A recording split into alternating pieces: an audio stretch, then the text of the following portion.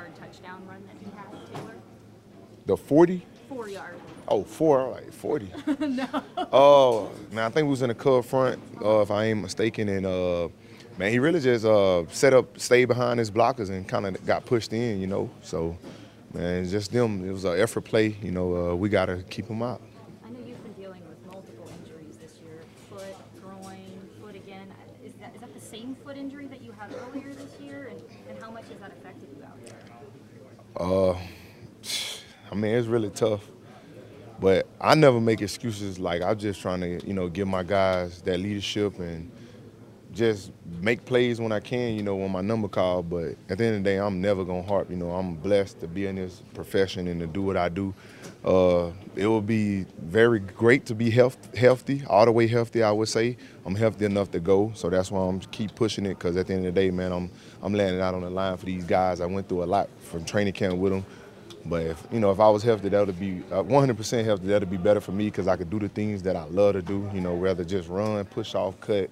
I mean, but at the end of the day, man, we got a great treatment staff, and I get treatment around the clock, morning, after practice, and even in the evenings before we go home, just to, you know, so I can touch the field on Sundays. And I'm thankful for them just to give me that opportunity. And I just got to keep getting stronger with everything that I got that I'm dealing with, you know, and I can't.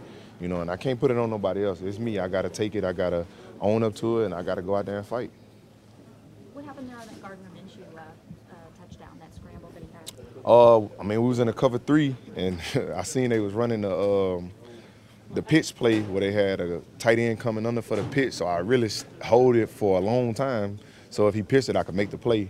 And then he just scrambled, and I tried to beat him to the pylon, but he ended up stopping on a dime and cutting back, and that's one of those foot problems where you can't really just, you know, get in out your breaks like you want to and stop and cut back with him. So I tried to beat him to the pylon. He ended up cutting it back, but it was a better play by him. But I got to be a little more athletic than that, you know, because that's a play that I should make 10 out of 10. What's the most surprising part about all this for your team? Because you guys aren't packing in talent. Yeah. I think just not finishing at the end. You know, it ain't like we're going out there and getting demolished by any teams. It's just, you know, I'd rather come in here and say, man, it was a hard-fought game, but y'all pulled it off. I think that's the hardest thing, is that we in every game, and, you know, we making plays, but, you know, we got to kind of limit some other things so we can get over the top and win those games. And I think that would just separate people in this league, because, I mean, any given Sunday, that's how I look at it. And, you know, you take it one game at a time and you try to go out there and just win your one-on-one.